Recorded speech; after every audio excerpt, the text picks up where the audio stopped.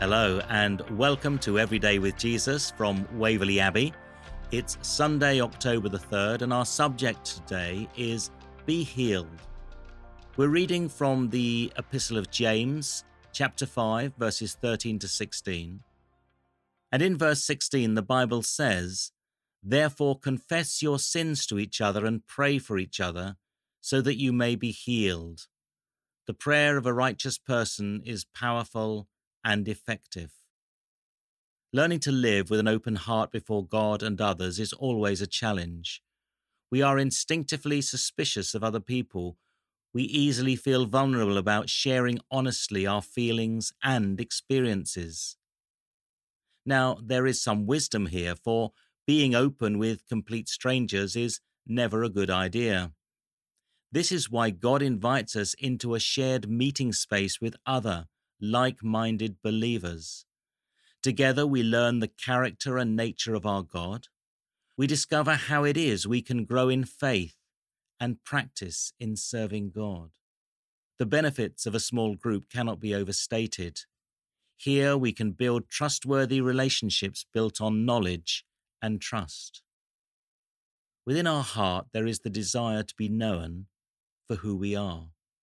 This is the search that drives many in seeking a companion to share their life with. In small groups, we can learn from the experience of others across a wide age range. We can also find the courage and confidence to share our own fears, misgivings, and failings. Until I'm ready to be known for who I really am, I am limited in the extent to which I can pray in integrity for the needs of others. Have a look at Proverbs chapter 28, verse 26. Once I am known for who I am, I begin to live with an authenticity that speaks of my confidence in God. Once my confidence is in God, then anxiety falls away, for I've made my home with the Lord of life.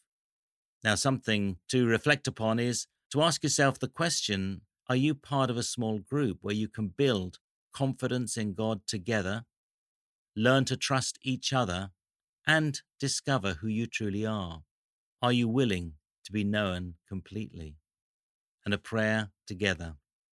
Lord, help me to share my life with others so that there is a harvest of love in our Christian life and witness together. Amen. And further scriptures as you explore this thought today: Proverbs chapter 12, verses 13 to 28, the Gospel of Matthew chapter 16, verses 21 to 28, John's Gospel chapter 15, verses 9 to 27, and the first letter of Peter chapter 4, verses 7 to 11. Thank you so much for joining me today. You can join me again tomorrow for more Everyday with Jesus.